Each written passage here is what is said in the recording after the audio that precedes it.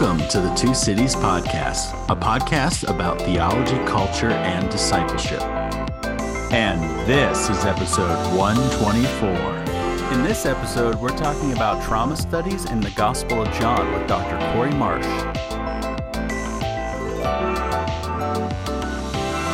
Dr. Cory Marsh is professor of New Testament at Southern California Seminary and the director of SCS Press. He's recently completed a PhD entitled In This World You Have Affliction, a Johannine Theology of Christian Suffering, which he completed at Midwestern Baptist Theological Seminary. And he has a forthcoming article coming out entitled Moral Injury and the Suffering Basilicus of John 4:46-54 in the Bulletin for Biblical Research. Team members on the episode from the Two Cities include Dr. Josh Carroll, Dr. Chris Porter, and myself, Dr. John Anthony Dunn.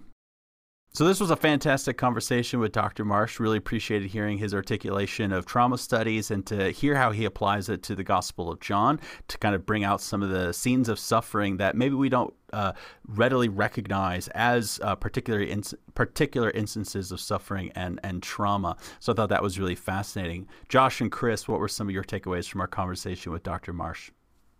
I love how Dr. Marsh differentiated mental distress and moral injury, especially how as he spoke towards moral injury and how that shows up in the Gospel of John and how it's to be read in the community, especially our churches that are just suffering coming out of pandemic and coming out of just a long-term exposure of fear and how that's kind of coming out everywhere else. So what he talked about and I think what he wrote about addresses that, and especially as you walk through the narrative of John.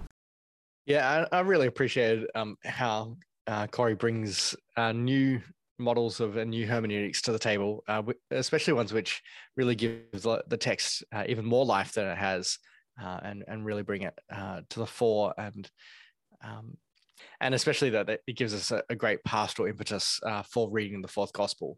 It brings it back from being a spiritual gospel, which is less relevant to everyday life, to one that is actually super relevant to one that is actually integrated and works with the trauma and the experiences that people have. As always, you can find us on Instagram, Twitter, and Facebook, or you can visit us at our website at thetwocities.com. And if you'd like to leave us a rating and review, that would be fantastic. All right, and with that, here's our conversation with Dr. Cory Marsh.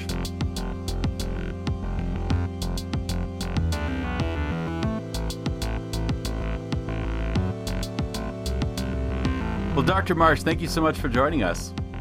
Yeah, it's a pleasure to be here, John. I'm a big fan of Two Cities Podcasts. I'm a regular listener, so it sure is great to see you guys in person. And I got to say, it sure is an honor to be on the podcast with my favorite Metal Monday scholar rock star. Well, I'm glad that you appreciate those. I haven't done them in a while, but I may bring them back from time to time. But we're excited to talk with you about trauma studies and how that applies to biblical studies, as well as specifically the Gospel of John, which is where you've been focused on. Could you tell us a little bit, as a kind of precursor to this conversation, what is trauma studies and who are some of the key figures in that discussion? Sure. Trauma studies is it's still a burgeoning discipline, but it could probably be traced back to the early to mid 70s. There was a distinct category being used that wasn't, well, at least I should say there's a distinct category that was discovered that wasn't fitting directly under other type of traumatic experiences or studies, such as PTSD. So with trauma studies, it did come out of the PTSD post-traumatic stress disorder world, became its own distinct category probably in the 1970s with a landmark study that was published by an Old Testament scholar named Klaus Westermann. He had an article in Interpretation. It was published in the mid-70s called The Role of Lament in the Theology of the Old Testament. And from then on, it just sort of snowballed into these ideas of how much we have lost the idea of lament, how much pain and suffering needs to be expressed in the human experience. And so that really kind of started off. He has a quote, and I have it here because it really started off this trauma studies in biblical studies, the cross interdisciplinary approach of it. He had said that the lament is the language of suffering. In it, suffering is given the dignity of language. it will not stay silent. And that really grabbed onto a lot of biblical scholars to realize when we're reading the scriptures, there's a lot of pain and suffering in these characters that we've just looked at maybe too much as literary props, if you will. These were real historical people that share in the common bond of inner traumatic experiences.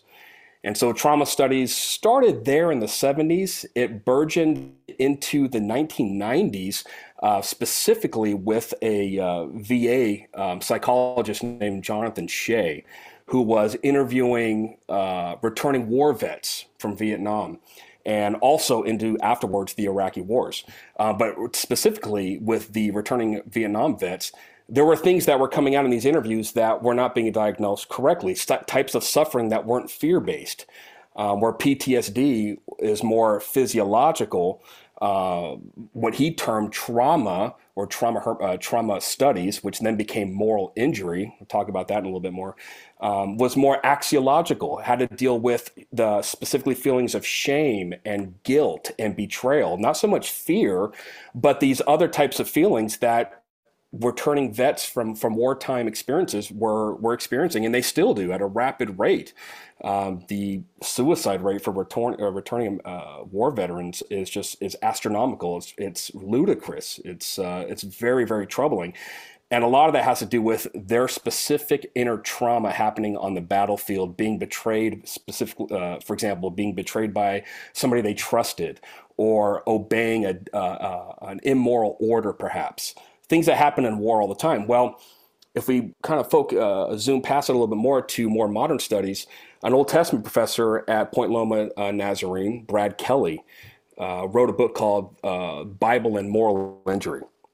And it was just, for me, it was my entry point into trauma hermeneutics now becoming a subset of this moral injury where morals were being compromised through high tense situations. And so he had done a monograph specifically applying this new idea, which is really not new, but this idea of human trauma and experience in high tense situations to Old Testament characters, in particular Saul. And so what it did is really put on the sort of flesh and bones of these literary characters that perhaps we've bypassed one way or the other or looked at too theologically or too literarily. Now it was look at the humanness of this suffering. Perhaps, as Dr. Kelly put out in how he talks about in this book, perhaps King Saul felt betrayed by the prophet Samuel.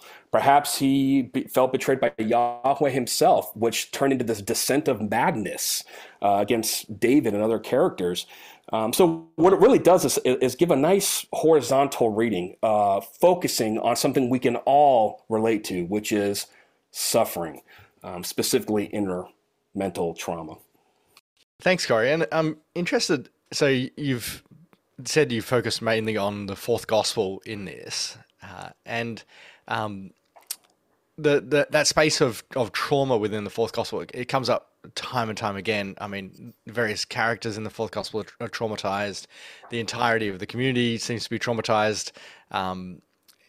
In the period after the crucifixion, even after the resurrection, they're still, John 21 records them as still working from within their memories, if you like, that sort of locked in nature that trauma brings to us in the pursuit of memory and history.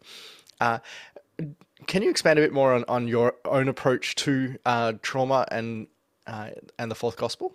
Sure. The fourth gospel is, for me, it's my favorite. You know, I'm not alone there. Of the four gospels, I just resonate so much with John. I have a colleague, in fact, my boss here at Southern California Seminary, the provost. He likes to explain John different than the other gospel writers, because John seems to be sort of the eclectic hippie of the group, if you will. You know, where you got Luke giving these detailed genealogies, as Matthew. Then you get to John, and it's more like he's on the bongos on the beach. You know, in the beginning was the Word, you know, type of thing. You know, it just really resonates on a different level. Maybe for those of us that are more artistic, we can really resonate with that. The more I read John and really appreciated his different style, I saw things in these characters that I had never seen before. things that perhaps I made too quick of a beeline to say Jesus' healings of a malady, as opposed to just slowing down and considering the real suffering that's happening with these characters. And you see this throughout the gospel. For example, the royal official in John chapter 4, we're not given much information about him. There's only 9 verses. It's an interesting character, sort of an enigmatic character, but this is the first healing, or as the words that John uses, signs, where Jesus heals somebody from afar, not even there. And so the story often gets preached or spoken of where this gentleman's son was dying, and the focus is on that and Jesus healing that son.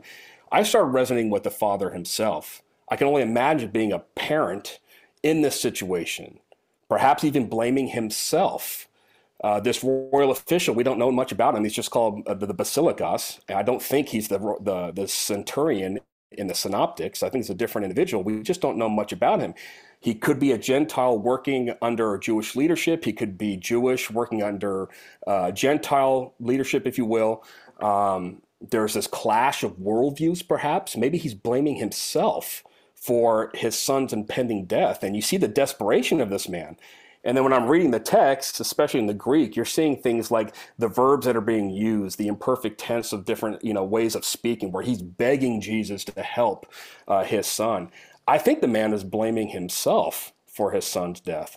Real parental mental anguish that I just didn't, see before on a very surface reading of the text.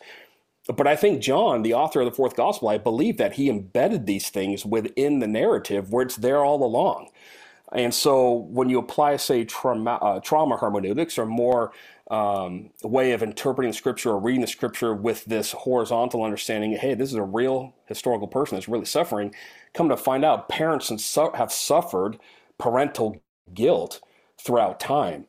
And there's been some interesting, I wrote something on this that's being published in an upcoming BBR issue. Anyways, where you can trace actual ancient funerary inscriptions in Greco-Roman culture where parents were actually blaming themselves for their child's death. While there are those isolated cultures where children's death weren't as meaningful for others, the great majority of humanity, they mourned their children's death and blamed themselves. And so I read these 9 verses in John chapter 4. It can really resonate with how this man must have been feeling. And it's interesting. There's no woman in the story.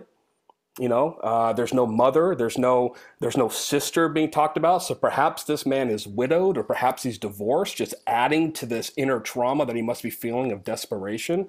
And so that really started it for me, was that particular scene in John 4 and this royal official. And then when you just sort of tease out this idea of reading Scripture, being very attentive to the human suffering, you see it throughout the fourth gospel. You can make a stop with the Samaritan woman and what she must be feeling, inner trauma of being, isolated or mocked or looked at in certain ways that are no doubt playing on her psyche. The blind man in chapter 9. Here's a guy who was thrown under the bus by his parents.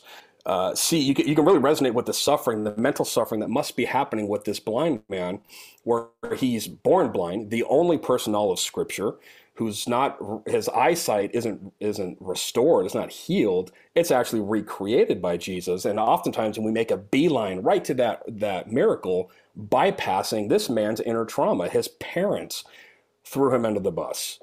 He's born in darkness, he's given sight, and he's immediately shunned from the community, cast out of the synagogue, which in Jewish life was the entire society, right? How traumatic that must have felt for him internally. You see things as you move on, like Mary and Martha. That's an interesting case in John 11, because you see these 2 sisters who just had a brother die. Now, the text doesn't say they were specifically experiencing trauma over their brother's death, but how could they not be, correct? And later you see that in their reaction when Jesus returning to Bethany, had you been here, my brothers wouldn't have died. So you can see on the surface, even if you're really paying attention to it, that there must have been this real inner trauma of bereavement of these 2 sisters toward their brother. And perhaps they're feeling a little betrayed by Jesus. They expected him to just snap to it and heal their brother, but he let him die. And he shows up 2 or 3 days later, and they're kind of blown away by it. So applying, say, a moral injury, more of the subset of trauma hermeneutics to moral injury, that really resonates with clinical studies where these people in high tense situations often feel betrayed when they have a trusted leader who doesn't act what they think they should act accordingly. And that seems to be perhaps something that Mary and Martha were feeling. They were thinking Jesus was going to heal their brother. He didn't do it. And now they're feeling possibly betrayed. And you just tease that out even more. The disciples, I recently read a paper at a regional SBL Pacific Coast, and I focused on the disciples in the upper room in John 14 to 16.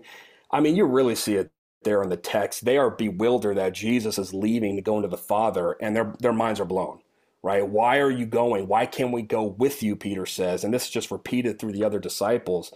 And the imperfect verb again is being used. You know, this verb of speaking, where they're almost just begging and just blown away that they can't follow their master. And this really resonates with modern, say, immigrant studies and even refugee studies, where people have, say, they're backing a cause and a leader that turns out to be something that maybe wasn't all that it was cracked up to be, and now they're feeling ostracized, they're escaping the community. You can kind of see that sense of the disciples immediately with their reactions. They are panicking that their master is going to be leaving them, the very person that they trusted, and they can't follow him. So perhaps they're experiencing this mental trauma of betrayal. And then all the way to the end of John chapter 21. John, you mentioned it earlier with, Chris, I think you mentioned it earlier with Peter's prediction of his martyrdom that he's going to be in John 21. You know, there's this prediction that Jesus gives of Peter suffering. One day he's going to be stretched out and go where he doesn't want to go, and he's going to be crucified, is what history tells us. And yet he's got this, I imagine Peter getting this prediction of future horrific suffering. He's got this cloud of impending doom over his head the rest of his adult life, not knowing when it was going to happen. He just knew it was going to happen when he's old. What that must have felt like as a man, being told by your leader that you are going to die this horrific death. But John tells us it is to the glory of Christ. It's going to be to the glory of God. It's how he's going to glorify God in his death. And so from pillar to post, with that first scene in John 4 of suffering all the way to John 21, you see this sort of inclusio of suffering throughout the fourth gospel. And I think mental moral injury and trauma hermeneutics helps us get deeper into that and see perhaps more of the humanness of suffering, and that these characters are not just literary props. Too often Christocentric and Christological readings make a beeline right to Christ and the healing or the miracle or the sign that's being done in the fourth gospel without slowing down to consider the real trauma and suffering. And trauma hermeneutics helps us to do that, just to slow down and appreciate that there's some real human suffering and that's been endured through God's people from ancient times on. And we can really resonate with that, no matter what culture we're in, what year we live in. We can read these stories and relate to this mental suffering throughout the fourth gospel. Mm-hmm. I really like the rundown that you just provided for us. And as I was thinking about the Mary and Martha example, of course, I was drawn to the fact that Jesus weeps in that scene. And I'm wondering if maybe you could address the trauma that Jesus experienced in the Gospel of John, because I think it's quite striking, given that the Gospel of John doesn't really dwell on the excruciating nature of the crucifixion. It's the glorification of the crucifixion. And, you know, those are the sorts of things that John focuses on. And even John has language that seems to sort of counter the cup of Gethsemane tradition in some ways in the Synoptics, where Jesus is like, of course I'm not going to let this cup pass from me or whatever. I'm just curious if you could speak to the trauma of Jesus in the Gospel of John, especially given some of its peculiarities relative to the Synoptics in this regard. Yeah, that's an excellent observation, John. The trauma that Jesus does experience within John, it's presented a little bit differently, as you mentioned. So the Synoptics are going to show Jesus more in his humility. The crucifixion is more of a low point, if you will, and the resurrection is the high point. John's different that way. For John, the torturous death and the suffering of Jesus is the high point. It is to the glory of God. In fact, in John 17, which is oftentimes called the high priestly prayer, Jesus is praying to the Father, and he's saying, Father, you know, the hour has come. Glorify your name. Let the Son glorify your name. Reveal yourself to the world. And I'm paraphrasing here, but the idea being is that this is to the glory of God what's about to happen. He says elsewhere in earlier parts of the fourth gospel that he's going to be lifted up and exalted, prefiguring this idea of what's going to happen on the cross. It's always presented in terms of victory and glory, not humility and in desperation and wanting the cup to pass from him, as you mentioned. John's view of death with Jesus is very glorious, but it doesn't stop there. It actually pictures Jesus weeping. It pictures Jesus actually feeling this type of mental trauma, if you will, over death. He's certainly experiencing that in the fourth gospel, and the fourth gospel is very honest to show that, which gives this new sort of, or a fresh way of relating to Jesus as not just the Son of God, but as a man, as a human being as well, who's experiencing these emotions. It's very interesting, the suffering that happens in John. I like to call it the logic of Johannine suffering, or perhaps maybe to use a John term, the logos of trauma, if you will. Jesus' suffering is pictured in terms of glorification.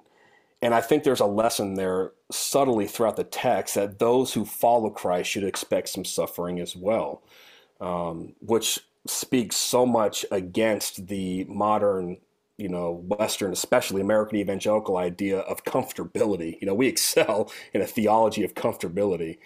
We're horrible in maintaining and living out a theology of suffering. And John really does picture this starting with Christ, that because he suffered to the glory of God, those who follow him, just like Peter at the very end, when he says, follow me, you're going to be stretched out where you don't want to go. Those who follow him should expect suffering as well. Thanks for that, Cory. I think about preaching over the centuries, right? And the humanization of the characters within the Gospels. Is the uniqueness of what you're doing with the hermeneutics, the trauma hermeneutics, is the uniqueness there putting it in the psychological categories and the clinical categories? And you talked about applying them to individuals, and you talked about applying to wider social contexts with the immigrants and things like that. Can you tease out the uniqueness a little bit more on what trauma hermeneutics is as opposed to like really good preaching? Yeah, that's a good question. I would start with, the mid to late 20th century in Johannine readings really focused on narrative criticism, literary criticism, looking at the text more as a literary masterpiece and keeping historical ideas sort of at bay, where other scholars beforehand were focusing on historical reconstructions of the gospel. Literary critics said, hey, let's just focus on the text as text and see what this tells us. And it was very helpful. However, it did tend to minimize the historical suffering, for example, in this conversation, that I think is there, and other things that are historical. And so trauma hermeneutics, I think, really came out of at least applied to John, out of the literary criticism movement. Because now it's understanding the text as text, but also respecting the historical context of it and looking at these figures, not as mere literary props, but real historical people that must have been suffering. And so the trauma hermeneutics with John got wheels, if you will, with that idea. To your question, Josh, it came out of, if you looked at moral injury, it really came out of the behavioral sciences, psychology, and not just with clinical studies and research done within people that were suffering such trauma in high stakes situations, but it transcends all these different approaches. So there was literary approaches that are now applying moral injury and trauma. It came out of psychology, as I mentioned, economic ways of reading the text, political ways of reading the text, any type of human suffering, which transcends all these approaches, can borrow from trauma hermeneutics, which makes it so valuable in biblical studies. It's not pigeonholed to one specific approach. You can approach the text from any angle without discarding the trauma that may be there in the text. I'm interested in with that, Cory. One of the ways that trauma is often addressed or often worked with is in the basis of community. So communities come together as community trauma, and therefore in situations such as earthquakes or bushfires, etc. You end up with community-based groups who are doing a lot of the restoration, a lot of the working through of that trauma. Similarly, the prevalence of group-based therapies for traumatic situations often has turned out to be often quite helpful in our broader context, and as we've noted a lot recently, the pandemic has caused a global trauma for us, and it, even though people are dealing with that in a variety of different ways, there is still a nature of the corporality of the response to the trauma. You mentioned in passing earlier the upper room discourse, and it strikes me that with the upper room discourse we have an example of the corporate nature of coping with trauma, and also, for that matter, sitting with trauma. Shelley Rambo has that great picture of the Triduum, the Holy Saturday, which is sitting between the events of the crucifixion on the Friday and the resurrection on the Sunday. I was wondering if you could expand that out and walk us through how you see that working in the upper room. Yeah. You guys just mentioned the pandemic, so let's start with something that's very relevant, and this idea of trauma within our current context. I'm going to make my way back to the fourth gospel, but Chris, you struck a memory in my mind. I came across a study, an international study published in Nursing Ethics, a SAGE journal, interviewing medical professionals specifically with trauma and moral injury.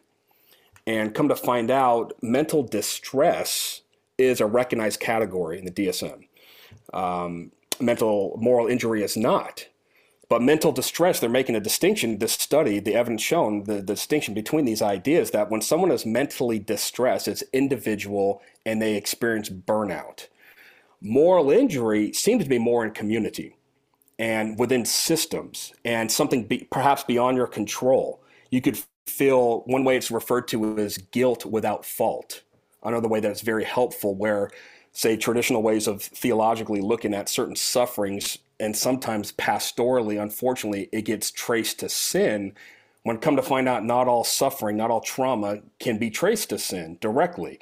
It is in a situation, someone being, victimized, or again, they can be betrayed or something like that. Well, in this study in nursing ethics, it showed that the nurses that were experiencing what they realized was moral injury, they were experiencing deaths through the pandemic, specifically with children, beyond their control. None of their training was helping. None of their instruments were helping. And so they're taking on this collective guilt as nurses, looking at not knowing what to do, feeling these incredible shame and guilt for patients dying when it's out of their control. And from that came this idea, okay, moral injury is far more, it's more in depth, it's more damaging long term. It's an unseen wound on the conscious, as Brad Kelly would put it, that's different than mere moral distress. And so looking at that type of idea of moral injury being sort of outside of one's direct control, systems are broken, things that are happening in high tense situations that you really can't control, but you're feeling guilty. Now we look at it with that angle back to the upper room discourse, and we're going to see the disciples panicking. They're going to think, okay, just like these people, like say nurses with their doctors and war vets with their superior commanders on the battlefield, they are going in with this idea of, we are sticking to our leader to death. He's the Messiah. He's ushering the kingdom of Israel, and everything is all good. And now he just leaves them saying, you're no longer going to have my protection with you physically. I'm going, and you can't go with me. Taking studies that have been done of moral injury and more clinical studies, specifically through the pandemic, they're now panicking in a situation they can't control, right? They're looking at a system that is radically broken, and all their hopes now in this moment are being crushed, if you will. And so it's not that they're sinning at all. It's that it's highlighting, reading the text through this lens of trauma, it's highlighting the humanness of panic and even guilt and shame that could happen that is not directly tied to sin. And I think these modern studies have helped us to see that this is a real human emotion that needs to be respected a little more. Myself, I'm a military veteran. I served in the United States Army, and it's very unfortunate, very sad that recently, I mentioned earlier the suicide rate of American vets. It's just astronomical. It's horrific.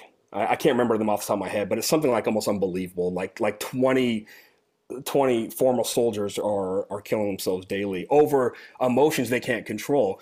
They're also being misdiagnosed, and that's something that's just really, really concerning right now, is that things that are traditionally considered PTSD are not fear-based. And so they're medicating certain people to treat fear when it's just a guilty conscience. And that guilty conscience doesn't necessitate that they did something wrong either. But they're feeling these things that are controlling how they're thinking and acting in life.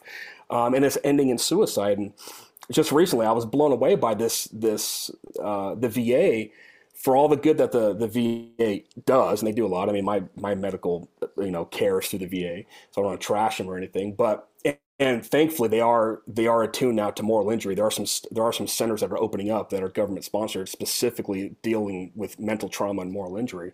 There needs to be more. Because of things like this, they are medicating certain vets with the drug called Molly on the street, which is really just ecstasy. And so they don't know how to even treat some of these people that are experiencing clear moral injury symptoms, just sort of sweeping it under some type of PTSD umbrella and giving them drugs that are not helping. When I look at the fourth gospel, all of this suffering, all of this trauma is meant to lead to that wonderful purpose statement in John 20:31, that these things were written so that you believe that Jesus is the Christ, the Son of God, and that you have life in his name. I mean, I'm thinking that's all of it, not just the signs or miracles, in John's language it's signs, but all the trauma as well. All the suffering that's been experienced by these real people are meant to lead you not to some other solution, but to Jesus himself, who is the solution. I preached on Sunday on John 20:19, where they're living in fear. They're behind locked doors. They're living in fear. It says the disciples. I think it's more the community, but there's this aspect is they're in fear of the Jews. They're all right there. They've heard these different reports from Mary that Jesus is risen. Peter's all messed up. He's like, I don't know what's going on. John may believe a little bit. We don't know, that kind of thing. And then Jesus speaks peace into that situation with his presence. How do you connect the things that are written, like you just said, that where it's all that purpose statement, to the process of untangling those enmeshed emotions and guilt and shame and all the other junk that goes with it? Mm-hmm. Yeah, I think, Josh, and what you're saying, you probably resonate with John like I do, where I look at it as, I mentioned earlier, started off with this more the hippie of the Gospels, but I also think it's more most human, even as otherworldly as it may be, starting with, Jesus being the Word. But when it gets into these actual individual characters that you don't see anywhere else in the New Testament, these particular ideas of suffering behind every healing, if you will, that's done, or every miracle, every sign of healing, there's suffering that precipitates it, obviously. It gives more flesh and bones to this idea of being a disciple of Christ, that you should be expecting suffering.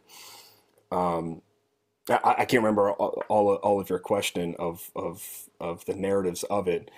However, I think that when we get to John 20, verse 30 and 31, oftentimes scholars will take these things, that pronoun referring to just the signs. I'm going to take it as the entire narrative. Mickey Klink does as well, and some others. There's some good scholarly support. I have a big lengthy footnote in my dissertation talking about this very thing, because it is a case to be made. Is John referring to just the signs, or is he referring to also the suffering that happened before the signs? And I think it's all of it. Because if we look at John and the way that he pictures the crucifixion, it's in glory. It's not a low point. It actually, there's glory in suffering. So I believe that John is referring to all of the narratives of suffering as well, leading to that purpose statement. These things, I think it refers to the entire text. All of it is leading to Jesus as the only solution for our suffering. Oh, and this is what I was going to say. I went blank for a little bit, but for a second.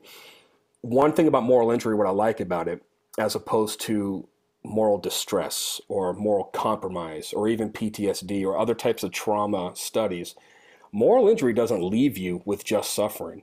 There's resilience at the end. There's recovery. Warren Carter did a wonderful, he's one of the few scholars who has done New Testament, applying moral injury to New Testament studies. And he talks about the scene of Peter denying Christ and that shame that he felt. And it's only in John that he's restored. He had felt shame to such an extent he needed a personal visitation from Jesus. So the fourth gospel doesn't leave Peter with his trauma and suffering. It ends with him being restored. And other modern moral injury stories, like, so when I mentioned the fourth gospel and the Upper Room Discourse, they're in a community. Well, a lot of these moral injury studies that are being shown and ones that are writing on it, it's suffering within group studies. And there's resilience to be had in that. You're not left isolated, as opposed to moral distress that leads to individual burnout. Moral injury is suffered with other brothers and sisters going through the same thing, but it leads to recovery. It's resilience that leads to recovery. And the fourth gospel speaks to this so beautifully because it's meant to lead everything to Jesus, who is the recovery, the giver of life right there. And so I think these studies really resonate a lot with the fourth gospel. And it is interesting that not too many scholars who have set apart the fourth gospel for a reading through the lens of trauma. But certain things are starting to come out with it. But there needs to be more for sure.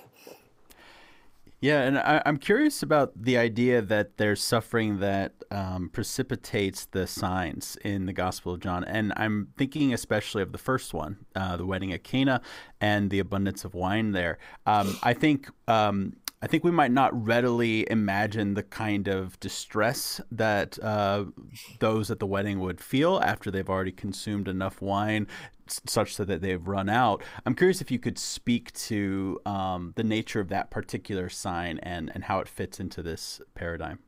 Yeah, that's a good question, and I'm sure there are others that would have a way better answer than me, because when I read the fourth gospel, I don't see the individual suffering of trauma happening so much until chapter 4 with the royal official, but that first sign is there.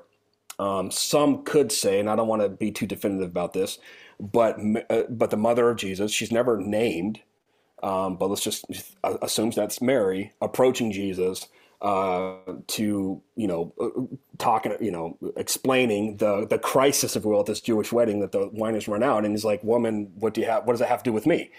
Some could make this case that she is now feeling betrayed by her son, or perhaps she approached him in the wrong way and she's feeling shame for doing that, something like that. And that might be something to run with. Maybe someone will write a dissertation on just that particular scene. So I couldn't speak too much definitively on that scene, because that's the one sign that is set apart from all the suffering you see moving forward. I would start the suffering and trauma with the royal official in John 4 on. Just what about the honor and shame aspect of what's going on with the guy that's supposed to be providing the wine, not having enough and facing the social ramifications from that?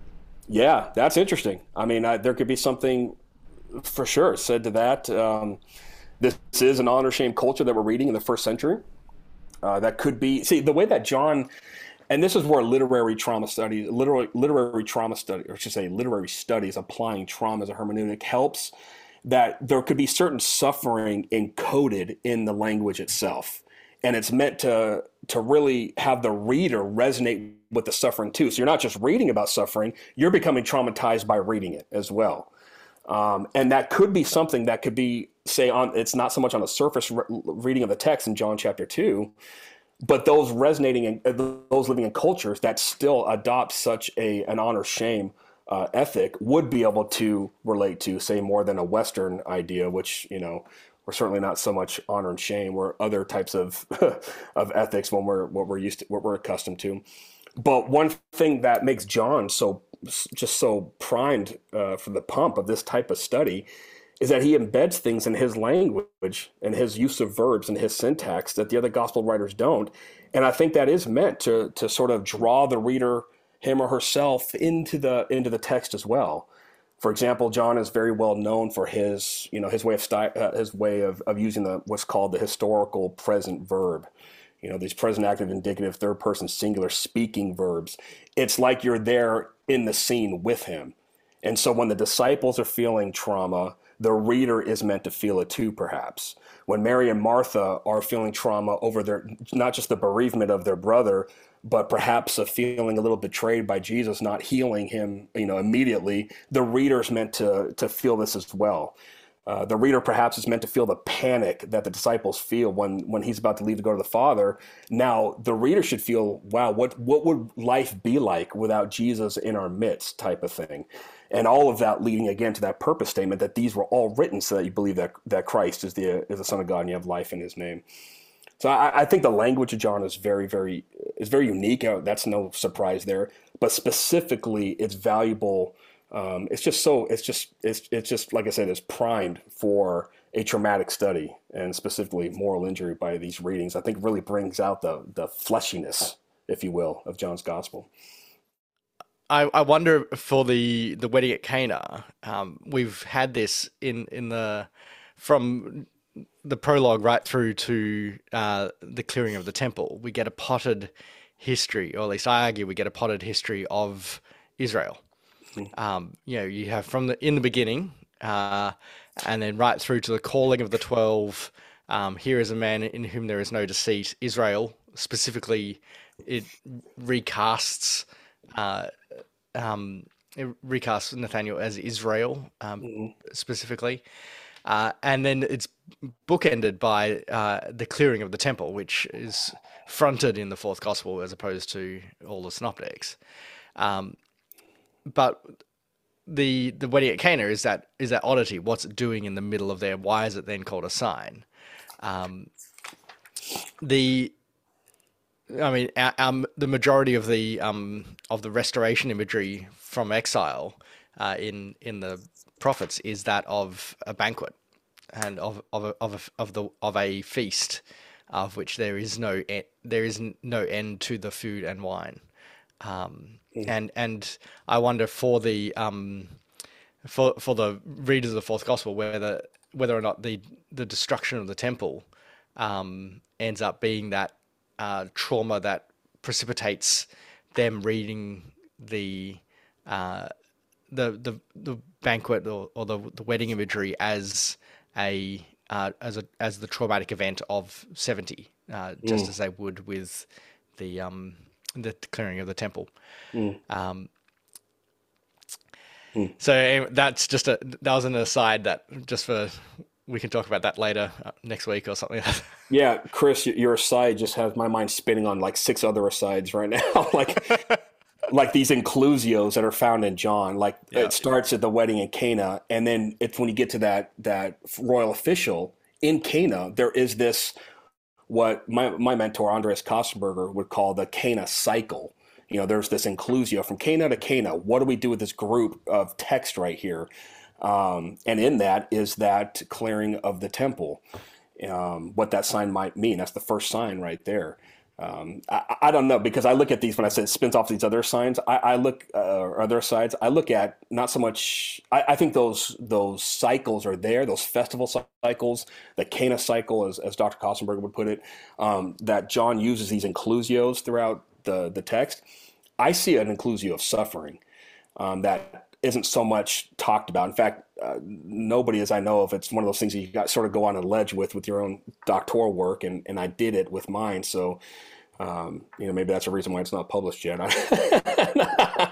But I look at these inclusios of suffering where you see from John chapter 4 up until the Upper Room Discourse, these are sufferings experienced. The royal official, the women of Samaria, if you will, the disciples, what they're being, Mary and Martha. And then from the Upper Room Discourse on, I look at that as a sort of an inclusio of suffering promised. Now they're told in John 15, you are going to suffer for my name's sake. And of course, Peter is prophesied. Jesus predicts Peter's death of suffering in John 21. So these two major inclusios, if you will, bracketed by this theme of suffering and trauma, I think is intentional. I think it's there in the text. Again, meant to lead readers to trust in Christ. He's the ultimate solution for all of this mess that we're in, if you will. But the text really resonates with the suffering with us, or we can resonate with the text as well. It's a great two-way conversation. The reader and the text of fourth gospel. We're meant to feel these things, and really resonate with the suffering that God's people has endured for ages. Hey man, this is great. Thank you so much for everything you've been talking to us about today. I'm really interested in how trauma studies inform our reading of John in community, especially in a church community where we're coming out of this global pandemic, where fear and anxiety and all those kind of things have been stuffed down and now they're creeping back up in weird ways. How does reading John help us through that? I love that, Josh. I love that question because it takes it back to Christian community, a pastoral implication, if you will.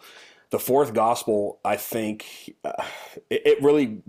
reading it in community, not isolated in one study, which has its place, but actually within a church fellowship, if you will, sort of brings life to this gospel. Because what you see in the fourth gospel, there's never one disciple apart from another. Until the very end, when there's this conversation between Jesus and Peter, and Jesus is predicting Peter's future death, and Peter turns around and says, "What about this man?" And I think that's the author of the gospel right there. What's he is what about him? And Jesus says, "If he remains until I come again, what is that to you? Follow me." But even there, he's in earshot of that conversation. And there's the scene of Jesus, talking with Peter and restoring him to ministry, of course, but it's also from the disciples coming back on the beach, being there. So there's this idea constantly of being within group settings, and specifically in the upper room discourse. I think a collective reading, a church reading, a community reading really brings out what's happening in the text, because the group itself is experiencing this collective trauma together. Again, with moral injury studies, it's not meant to lead to any type of despair or depression. There's resilience and strength even at the end, especially within community, as it was with the disciples. They were then promised their death, if you will, in John 15 by Jesus, that you will suffer for my name's sake. But he didn't give that to one individual. He gave that to the group as a whole. And even what started the upper room discourse in John 13, John uses the singular word cardia for heart. He said, "Do not let your heart be troubled." And he's talking to the whole group.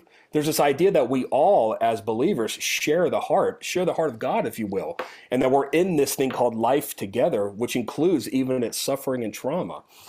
And so Josh, I really appreciate that question, because I think the fourth gospel itself really takes on this incredible, just encouraging, ministering tool, if you will, by reading it in community, in discipleship, being preached at, as you mentioned, even at church, and having those in your congregation respond to it. It's perhaps, I don't want to say it's better than any other books in the Bible, but maybe it resonates a little bit more with a community reading. Well, I think that's a great place for us to close out this wonderful conversation. Thank you so much, Dr. Marsh, for joining us. This has been my pleasure. I appreciate the conversation. Thank you, guys.